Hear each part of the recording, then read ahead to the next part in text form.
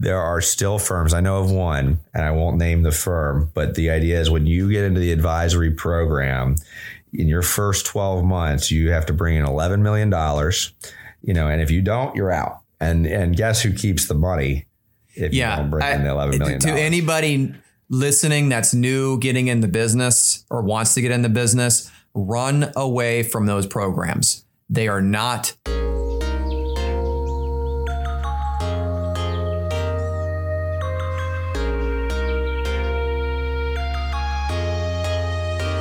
Welcome to the Money Alchemist podcast. I'm your host, Ben Jones, and Brent Gargano.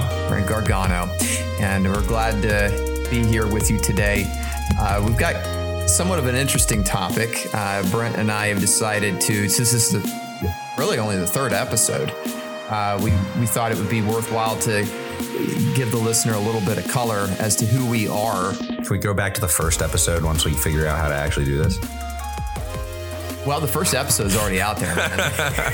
Oh, great. The good, the bad, and the ugly. It's already posted. So, listener, be warned. I wouldn't really listen to that one. We are going to redo that one because there's a subject matter expert I want to bring in to talk about artificial intelligence. So, I had my wife listen to it before we published it, and she's like, "It sounds like you guys don't know what you're talking about."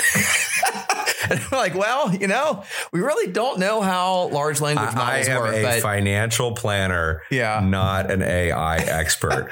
I certainly am intrigued by, what it seemingly could do in the impact of our business. Yeah. And that's really, I think, what we talked about is not necessarily the mechanics behind how large language models work, but what their potential implications can be on the economy. And I think we did successfully tackle that subject. So despite what my wife, her concerns were, and I think that really plays into what we want to discuss today, right? Because, what we really wanted to spend some time thinking through or just talking about is the various pathways, share a little bit about the way that you, Ben, got into the industry, the way that I got into the industry, just shed some light on the differences in some of those experiences, and then maybe just make some observations about the world today, over a decade later.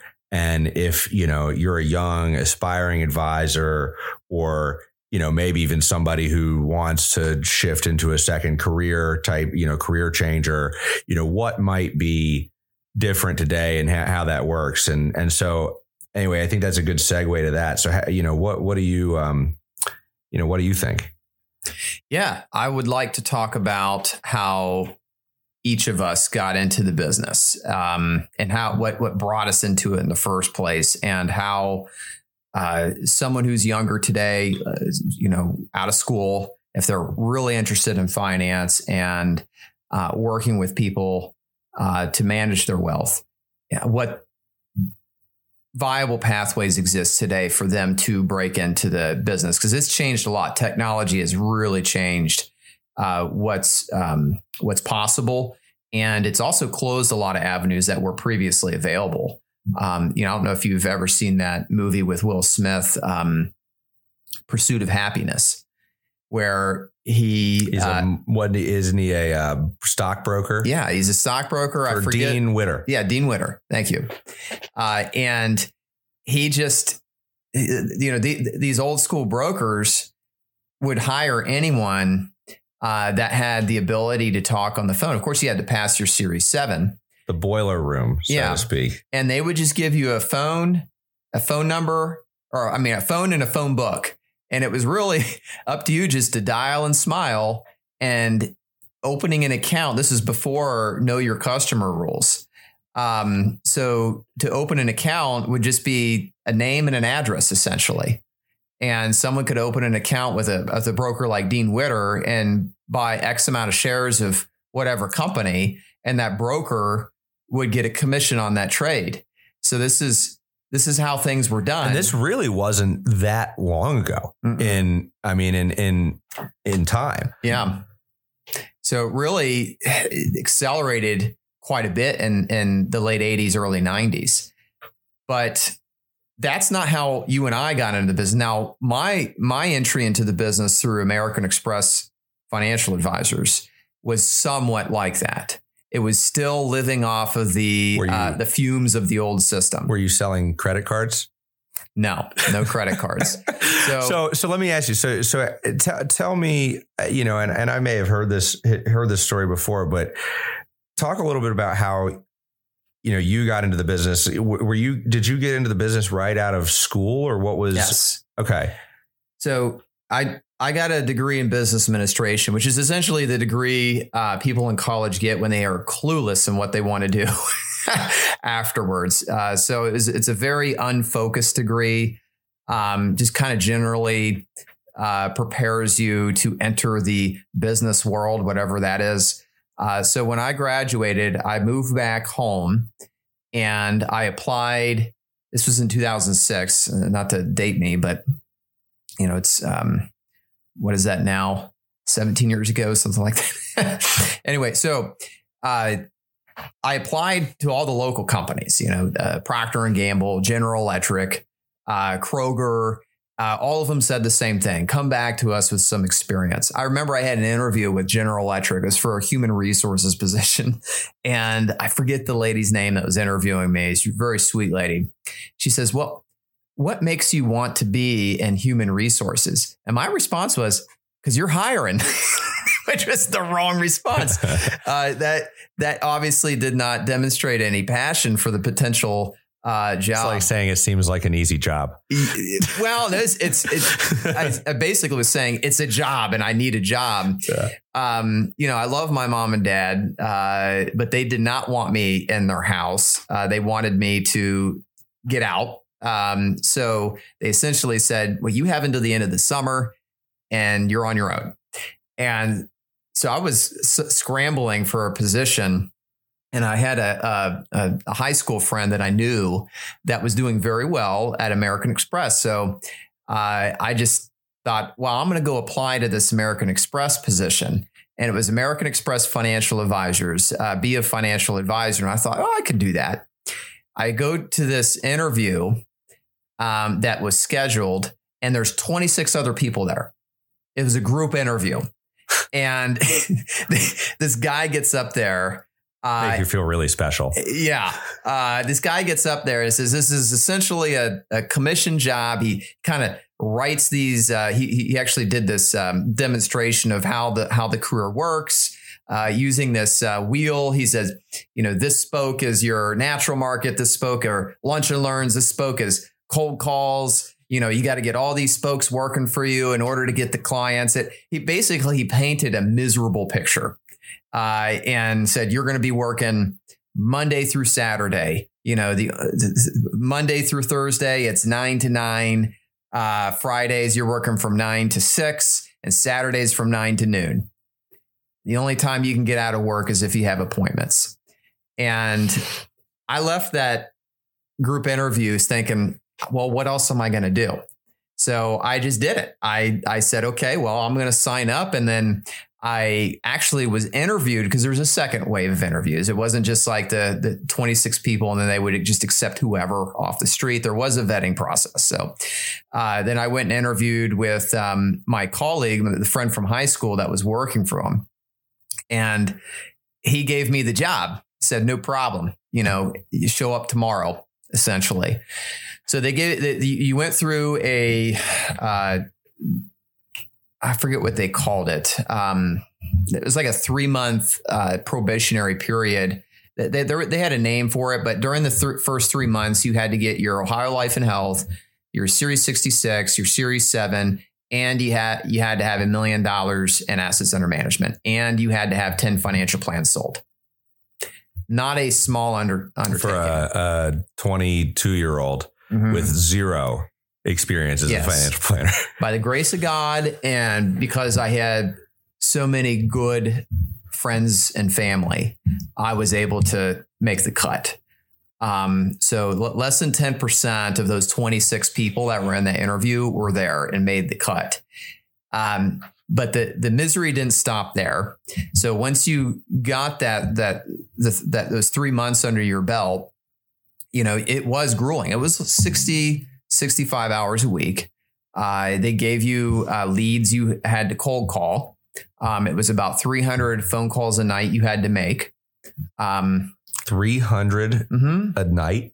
Well, a day, because there was two sections of calling. So you called during the day around lunchtime, and then you also called at night. And that's if you didn't have appointments. So this is 15. I mean, I don't have a calculator, but 15 calls an hour, 10 to 15 calls an hour. Well, most of the calls weren't answered. You right. That's in a 24-hour day is my point. So if you work for a third of the day, I mean, the point is you're making 30 to 50 dials in a work hour. Yeah. You better hope they don't pick up. No, most of them don't. If they did pick up, you would be dialing a lot less. But that was an experience. That's a lot. Yeah.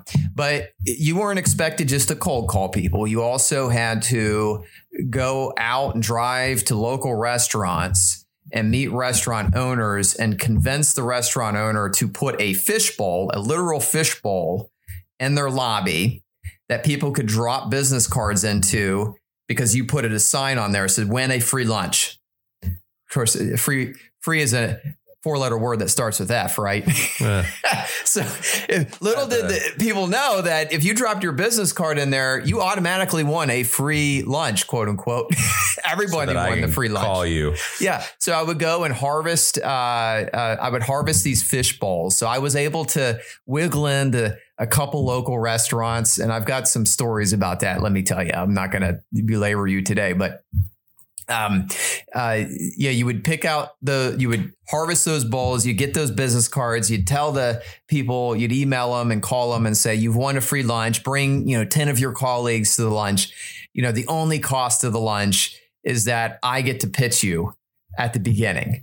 So you would have 5 to 10 minutes to talk to this person and all his poor coworkers that he roped into this charade. The virtues of working with me as a financial advisor. It was your privilege to hear what I had to say and how lucky you were. So here in what? So these guys, which I don't know, what was the, if you did some of these things, what's the age of these folks? Are these people in their 40s, 30s, all 40s, over, 50s? all over. So you have a table of professionals essentially that's sitting there, and in walks a fresh 22, 23-year-old try to cut their teeth as a financial planner, saying, give me all your money. You're welcome for the free lunch. And I take it that may have worked to some extent. For some people it did. I got a total of one client. Okay. So it didn't really work. Process. Okay. So the thing I learned the most from American Express financial advisors is how not to market. This entire program was exactly based what they want to be known for. Yeah. This entire process was based on lessons learned from the 1990s. I found the whole cold calling process to be utterly miserable and inefficient. The lunch and learns, while they worked for certain people that were very outgoing and they had I don't want to insult used car salesmen, but used car salesmen have a tendency to be bubbly and outgoing and very conversational. And that's not me. I'm a little too analytical for that. So it just didn't work well. But what did really work well is leaning on people that I knew or was acquainted with through what they call your natural market. This could be, members of a community that you're in, or friends of a family. Your alumni groups for a local university. So, really anything, any natural market that you have where there is already an established trust. And then you work with the individuals in that natural market and you really add massive amounts of value for them. And then they're going to refer you. That's what worked for me. But anyway, I'm getting off point. We're talking about our career trajectory. So that's how I started, was with American Express Financial Advisors, very traditional, not traditional, but old school marketing style of dial and smile and long hours, very salesy, very transactional. I did not like that. So ultimately, I left American Express to go to a position where I thought, well, rather than hunting for these clients, let me go where the money is. and the money's at banks. And National City Bank, which is a bank out of Cleveland, was hiring financial consultants for their branches. So I thought, well, there we go. I'm going to go there. And that's where I went. And I got hired there. And then I can detail that later. I want to give you the opportunity to talk about how you got into the business, because your experience, I think, is a lot different than mine. Well, there's two takeaways that I have from what you just talked through. The first one is that what's worked last decade doesn't always necessarily work for the next decade. Mm-hmm. You know, and you think about the tenure that you and I have had, we're now, you know, past our first decade. So, you know, that's not going to stop. And I think that is, you know, something to be mindful of. How do you stay relevant in a world that's changing and not getting too stuck on what has worked in the past? And secondly, what you also want to do is you don't want to do something for the sake of getting business. You know, to me, what's really changed in this decade is that we're so connected over things like social media. People want to feel like they're connecting to a human. They want authenticity. They don't want you showing up at a lunch because your company told you this is how you get leads. They want you showing up in an organization or a group that serves a purpose in your life that's more meaningful and deeper than being a financial advisor. And you let the financial advisor really be the secondary focus, you know, because you're really there to plug into your, you know, passions and what you know, care about as a person, as an individual. And then if you do that in an authentic way, you know, the conversations will come up and what have you. And it's right. So I think that, to me, you know, things are going to work differently in the future than they have in the past. And, you know, purpose matters. If you're doing the right things for the wrong reasons, they're probably the wrong things. Mm-hmm. So anyway, to, I guess, juxtaposition that with my upbringing. So I have a very different background. Coming into college, I had a science background. I was part of a program in high school that led to essentially a whole charade of science fairs my senior year. We ended up actually winning the local university science fair. And so I went to that school, University of Cincinnati, and ended up with going in as a biology major. You know, if you know, you're winning these science fairs, you assume I should be doing science. So I, you know, went through freshman year, sophomore year, a lot of these weed out classes, you know, general biology, general chemistry. And I was working on the side. I had a job. I was actually parking cars. So it was a great college job. I got to drive all sorts of fun cars, worked with my buddies. It was a great time. But I had this money that I was saving up on the side from the tips that I was making. And I've always been a saver. I joke that I've always been a personal financial planner. It just took a long time for me to realize it. So I took some of the money and I started investing it.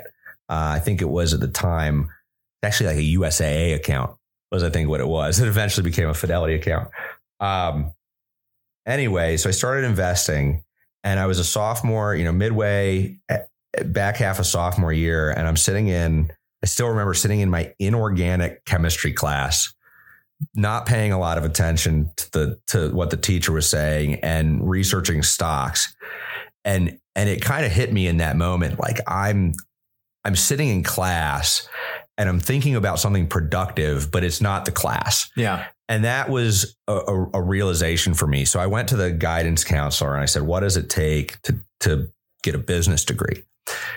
And their answer was, I mean, basically the way that it worked out was I was going to have to do another 2 years of college. And so I didn't like that. It seemed like I wasn't going to be working and gaining real world experience for a couple additional years. And I was going to have to pay tuition to do that. Yep.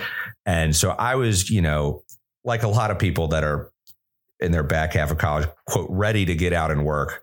You know, funny how that perspective changes a couple years later. But in any case, ended up switching my degree to chemistry.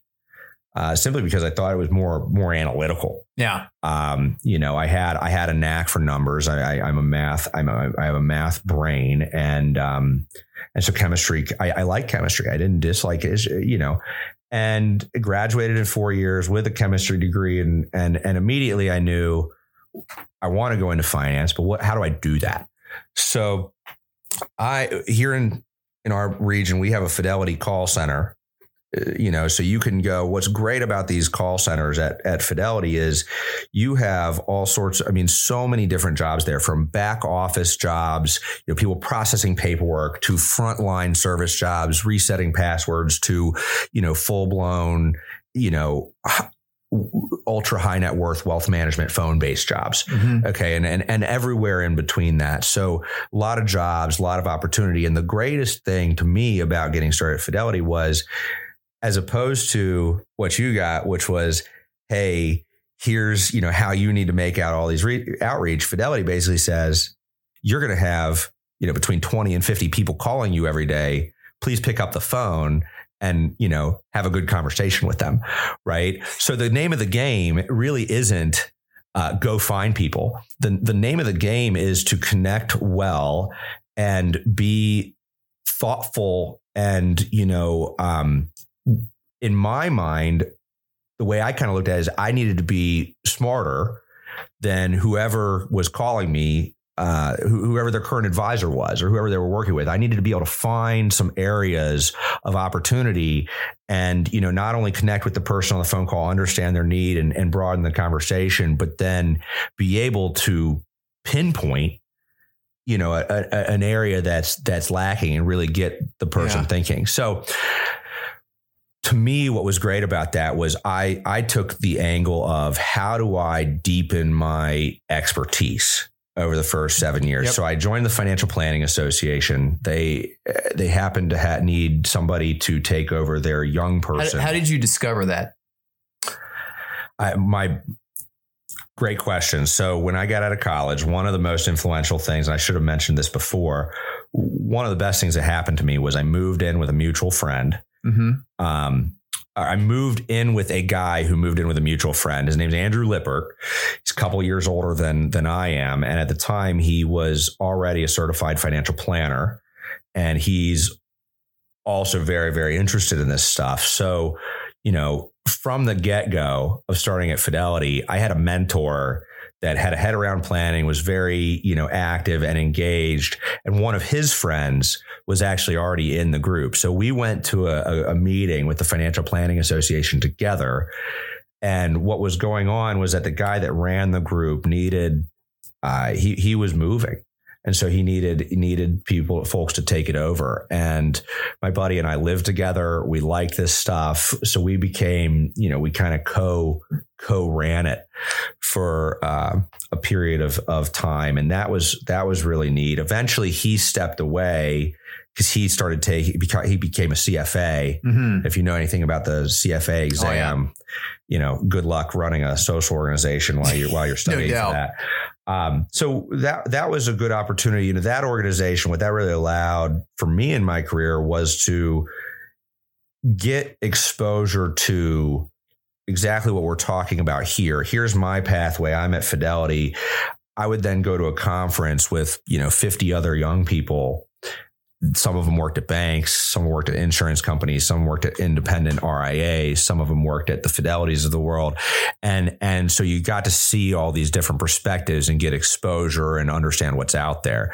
So at the same time, I got my CFP. I did the coursework in 2014, passed the exam, and that essentially laid the foundation, like the knowledge foundation. For me, I've always been a little ADD and awkward and don't know what to say. So the best thing that Fidelity was able to do for me is I had to pick up, I'm talkative. So, I took less than the average number of calls per day than a given rep. But let's say I picked up 20 phone calls in a day. Mm-hmm. For me, the best, aside from just the knowledge, it was the ability to, talk to different people and catch up really quickly and just, actually get along with people. So to me, there are good and bad things about Fidelity that we can get into when it comes down to what the best way to go about things. But what I thought was really valuable was I didn't have to sell out a bunch of my college friends and cold call anybody and blah, blah. The things that I learned along the way, I had ample opportunity to just sit there and basically practice. And I developed and honed my communication skills. That was really necessary for some of the next steps that I was taking. So it was looking back, I feel very fortunate to have, I don't want to say stumbled into, but it's similar to your story. How did it happen? It was a friend. I had a friend that worked there, and I feel fortunate to have stumbled where I did, because admittedly, Ben, I don't know that I could have put a fishbowl in a restaurant and taken business cards and showed up there, as you'd be surprised what you can do when your mom's about to kick you out of the house. Well, maybe that's fair, but I guess I'll say that, that definitely, the level of kind of hustle that it takes is tough. Well, one thing as you're talking that caused me to think about is just, it's interesting how our entry into the business has probably colored our perception of the value we bring. It took me a long time to understand that what we do is actually a very valuable thing for our clients. I would approach my value proposition almost apologetically. Like, well, since you don't know how to do this through a discount broker, or maybe you don't know about a discount broker yet, or all these other, DIY solutions, I'm sorry, here I am to actually do these things for you. And I look at the services I provided very transactionally. And it took me a long time to realize that no, we're not just doing the commoditized services for clients, the trading, the asset allocation. Heck, anybody can do that.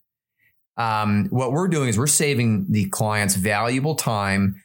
We're also double and triple checking their work. Prior to this podcast, we were talking about how we can better work together with tax planners to discover not just tax savings, but correct tax issues. You were mentioning how, one of the big things that we do is unwinding incorrect Form 8606 forms, which accountants don't really do.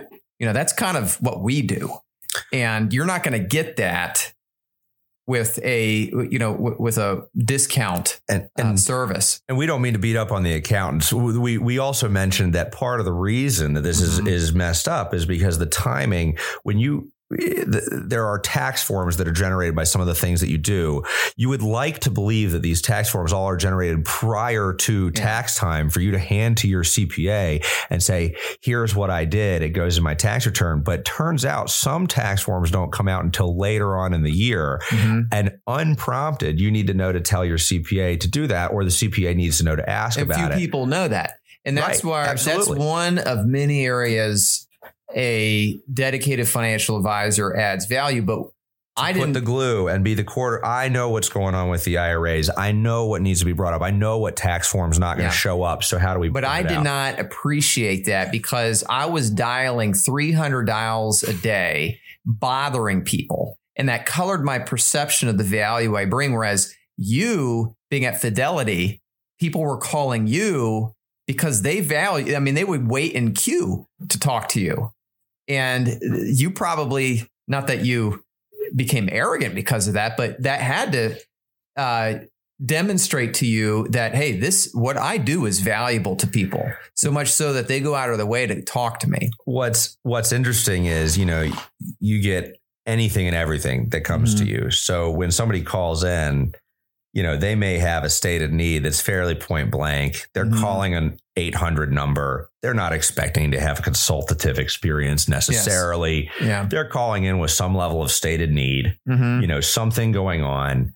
maybe they really understand it. Maybe they don't know what they don't know, range of spectrums. And your job was to understand the stated need, catch up to what they already knew about it, open up the conversation to understand more about the circumstances so that you could then enhance whatever the stated need was and find a way to deepen the relationship with Fidelity, because at the end of the day, they're business and they want these people as clients. Yeah. Right. So, where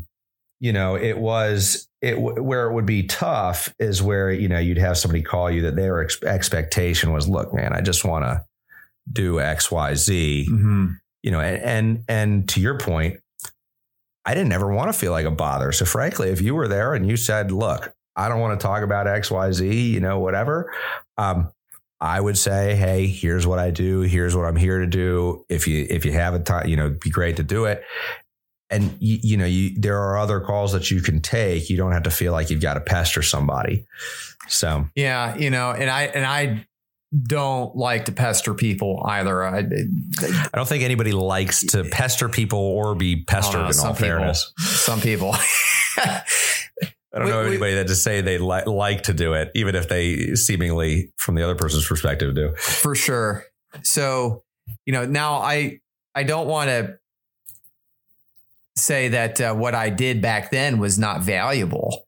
It absolutely was, because I've enhanced my knowledge. I've enhanced the services I offer quite a bit from when I first started, but generally what I did is the same. So why do you think this has changed like it has? Because I don't think that's just you.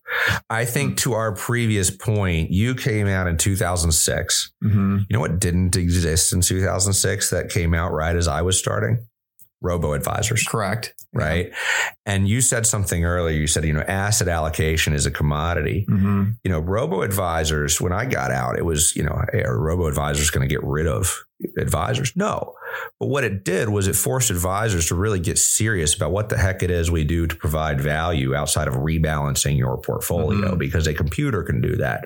So looking forward, back to our AI conversation, now we've got this AI in the picture. The thing that's really great in some ways is it is going to push, the advisory profession. In my opinion, it's going to push the advisory profession to do better, to show why we are, better than going to Google Bard and typing in a question. Well, one thing's true. We don't hallucinate advice. Most of us don't, at least. Well, some advisors, man, but, that is interesting, and I think that's a good segue into the next phase of this conversation, which is, for new advisors coming into the business, what are some, in your mind, what are some pathways to success? The way I got into the business, I don't think you can do it anymore. So I went through the last remnants of the old school, throw them against the wall, see who sticks method that brokers use, like Dean Witter. Merrill Lynch got their name that way. American Express was that way. There are a few remnants. I think Edward Jones still has their advisors knocking on doors, but I don't think it's done as I think it's done as like we're your friendly neighbor, here's where I am. There are still I can tell you from knowledge. Yeah. There are still firms. I know of one, and I won't name the firm, but the idea is when you get into the advisory program, in your first 12 months, you have to bring in $11 million, and if you don't, you're out. And guess who keeps the money if you don't bring in the $11 million? To anybody listening that's new, getting in the business or wants to get in the business, run away from those programs. They are not built with your interest in mind. Yeah. You got to take somebody who has no experience, doesn't necessarily have a good handle on what does it actually mean to be a wealth manager. He's going to have to learn these things on the job. And then you've got to have them go out and in 12 months convince, folks to move over $11 million. That's easier said than done. Let's say that. So, it's one thing to convince somebody to buy a car from you or, buy, XYZ, name a point in time sale, but to convince somebody that it makes sense in their best interest, you are there for their best interest and they should move their entire life savings under your control, not just today, but for years to come. Just, that is a tall order. That's a tall order. Yeah.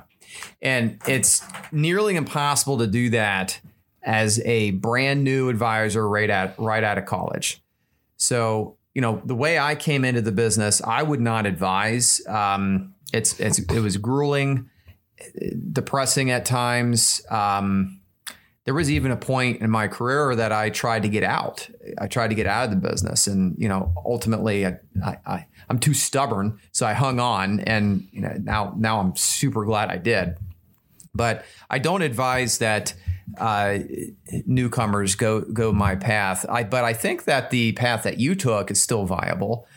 Another path that I see as a viable solution are existing wealth management companies looking for new blood, so to speak, to help them bring their practice into the new world, with large language models. So just being familiar with all the different types of technology that's out there, which most young people are in tune with these things, at least more so than the average advisor, I think, is 55, 60. Yeah. I mean, so that's where I was going to go, which is that if you look at not just the age of the average advisor, but the age of the average client, there's so many statistics that we have read about, baby boomers and, basically what's next. There's this pig in a python, concept of, as baby boomers have gotten older, the economy has followed, so in the 70s and 80s, it was things that were related to growing families and things like that. Well, now it's medicine and all these things that folks need as they get older. So the point I'm making there is that there are a lot of folks that either currently own businesses or getting ready to retire, want to retire soon or just recently retired. And then there's a lot of advisors that also fit that bill. So there's ample demand for new advisors. Yes. The problem isn't, creating brand new books.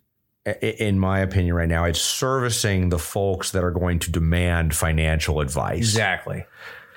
So if I'm 20 something looking to break into the business, what I'm looking for are established independent advisors, preferably those that are seasoned, with maybe they're looking at retiring in 10, 15 years, but they need to bring in a junior advisor, someone they're willing to train up and show them the ropes and introduce them to clients, introduce them to the process, and then eventually use them as a potential succession plan. That is the pathway to success. Now, I also think joining good companies like Fidelity, that path, the path that you took is still available. And in some ways, it is a path that grants you a broader selection of choice.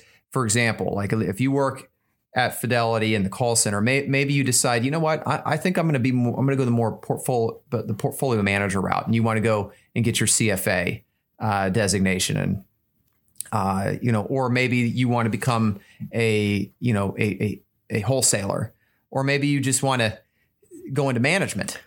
So there's all sorts of different pathways that you could take, starting in a company as big and broad as Fidelity. So that is a better choice in some ways for someone who's very uncertain. But if you are very certain that I want to be a financial advisor, I want to be an asset manager, I really think the best thing for you to do is to join a small or not so small investment advisor firm as a junior or a paraplanner. Yeah.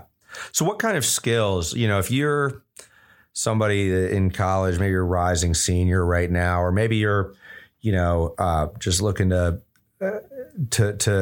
figure out what the next step is. I mean, what skills would you focus on developing so that as you transition into that role, you can be successful? So communication skills, period.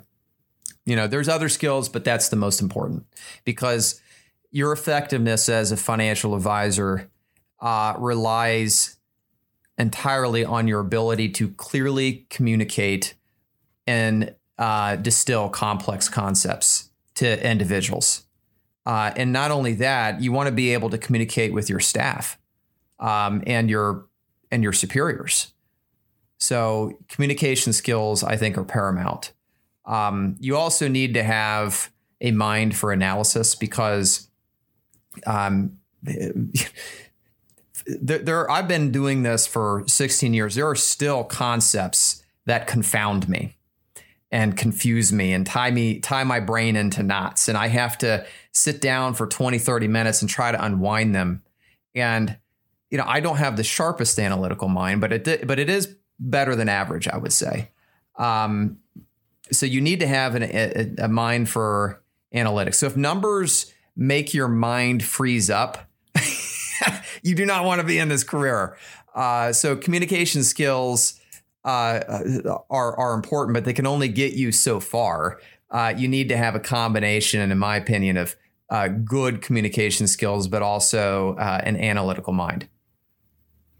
Yeah. And, I think there's a lot to be said for it. Kind of depends on what firm you're at too, because, True. What we also know being in the industry is there are a lot of, I don't want to say small, because small is a relative term, but, $100 million, RIAs or investment advisory firms in the country, and they all have different makeups and different objectives and things they do well and not so well. So to me, one of the other things, just thinking about being a young person and maybe trying to manage a transition, is something you mentioned before, is your ability to, use technology and what have you. But, these owners, they want they ultimately, you want your clients to be well taken care of, and you want to know that the system's not falling apart. So they, recognize that as a young person, while you might not have direct experience with financial planning, your ability to still have logic and reason and process improvement is fairly, intact. So I think it's important to think outside of the box, and be able to problem solve. Mm-hmm. Yeah, absolutely. So to tie this all up in a bow, the one thing I want to leave our listeners with is, especially those who are young and, going into new careers, or maybe this is your first or second or third or fourth year of college and you're uncertain what you want to do. This is a phenomenal career route to take. I am incredibly grateful that my career path has led me down the road that I'm on. It is a very rewarding career, could be potentially lucrative, but you basically can be financially rewarded for how hard you work, because it's very geared toward entrepreneurs. Unlike some careers, like you went into chemistry, tried to become a self-employed chemist. Yeah. And that was part of what I realized. I have opinions and thoughts and beliefs, and it's hard to, it's not impossible. You could somehow come up with some sort of compound like WD-40 and then market that yourself, so it's possible to do it, but it's not very common. You're probably working for a firm like LyondellBasell or something like that. Doing research, but so if you really want to be a business owner and you want a good pathway that's really low barrier to entry for opening and operating your own business, being a financial advisor certainly is at the top of the list, in my opinion. It is a difficult career but rewarding career, and I encourage folks who have an entrepreneurial spirit, who enjoy money. Who doesn't enjoy money? The topic of managing money. And like working with people, I encourage them to really look into it and pursue it. So with that said, Brent, do you have anything else to add?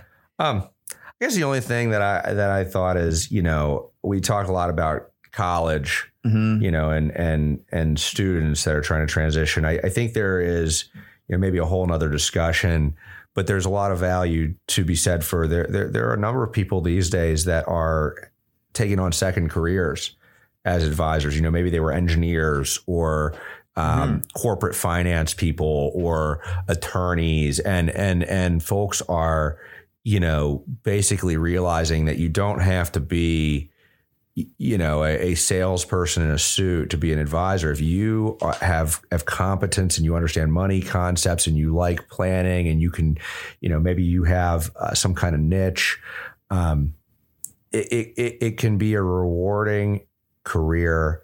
And so I think that I think we are going to continue to see more of that, because again, back to what I said at the beginning, I think people these days are looking less for, hey, have you been doing this for 40 years, et cetera, and more, can I trust you? Are you authentic? Are you true to who you are? And so anyway, with that said, that is my final comment, and I appreciate the time, Ben. Yeah, absolutely. It's been a good conversation. We'll revisit it later. I do have an idea for another episode, and that is the different kinds of firms that are out there, because we were very generic today, and our recommendation for who to pursue if you're looking for a career in this business. But there are so many different types of financial services firms, and not all of them are equal. So we'll have a follow-up episode where we detail the differences between, things like a broker-dealer, registered investment advisor, captive versus independent, so forth and so on. So thanks for joining us, and we look forward to catching you next time. Securities offered through LPL Financial, member FINRA, SIPC. Advisory services offered through National Wealth Management Group, LLC, a registered investment advisor and separate entity from LPL Financial, LLC. The opinions voiced in this material are for general information only and are not intended to provide specific advice or recommendations for any individual. All performance referenced is historical and is no guarantee of future results. Economic forecasts set forth may not develop as predicted, and there can be no guarantee that strategies promoted will be successful. This information is not intended as authoritative guidance or tax or legal advice. You should consult with your attorney or tax advisor for guidance on your specific situation. Brent Gargano is not affiliated with LPL Financial.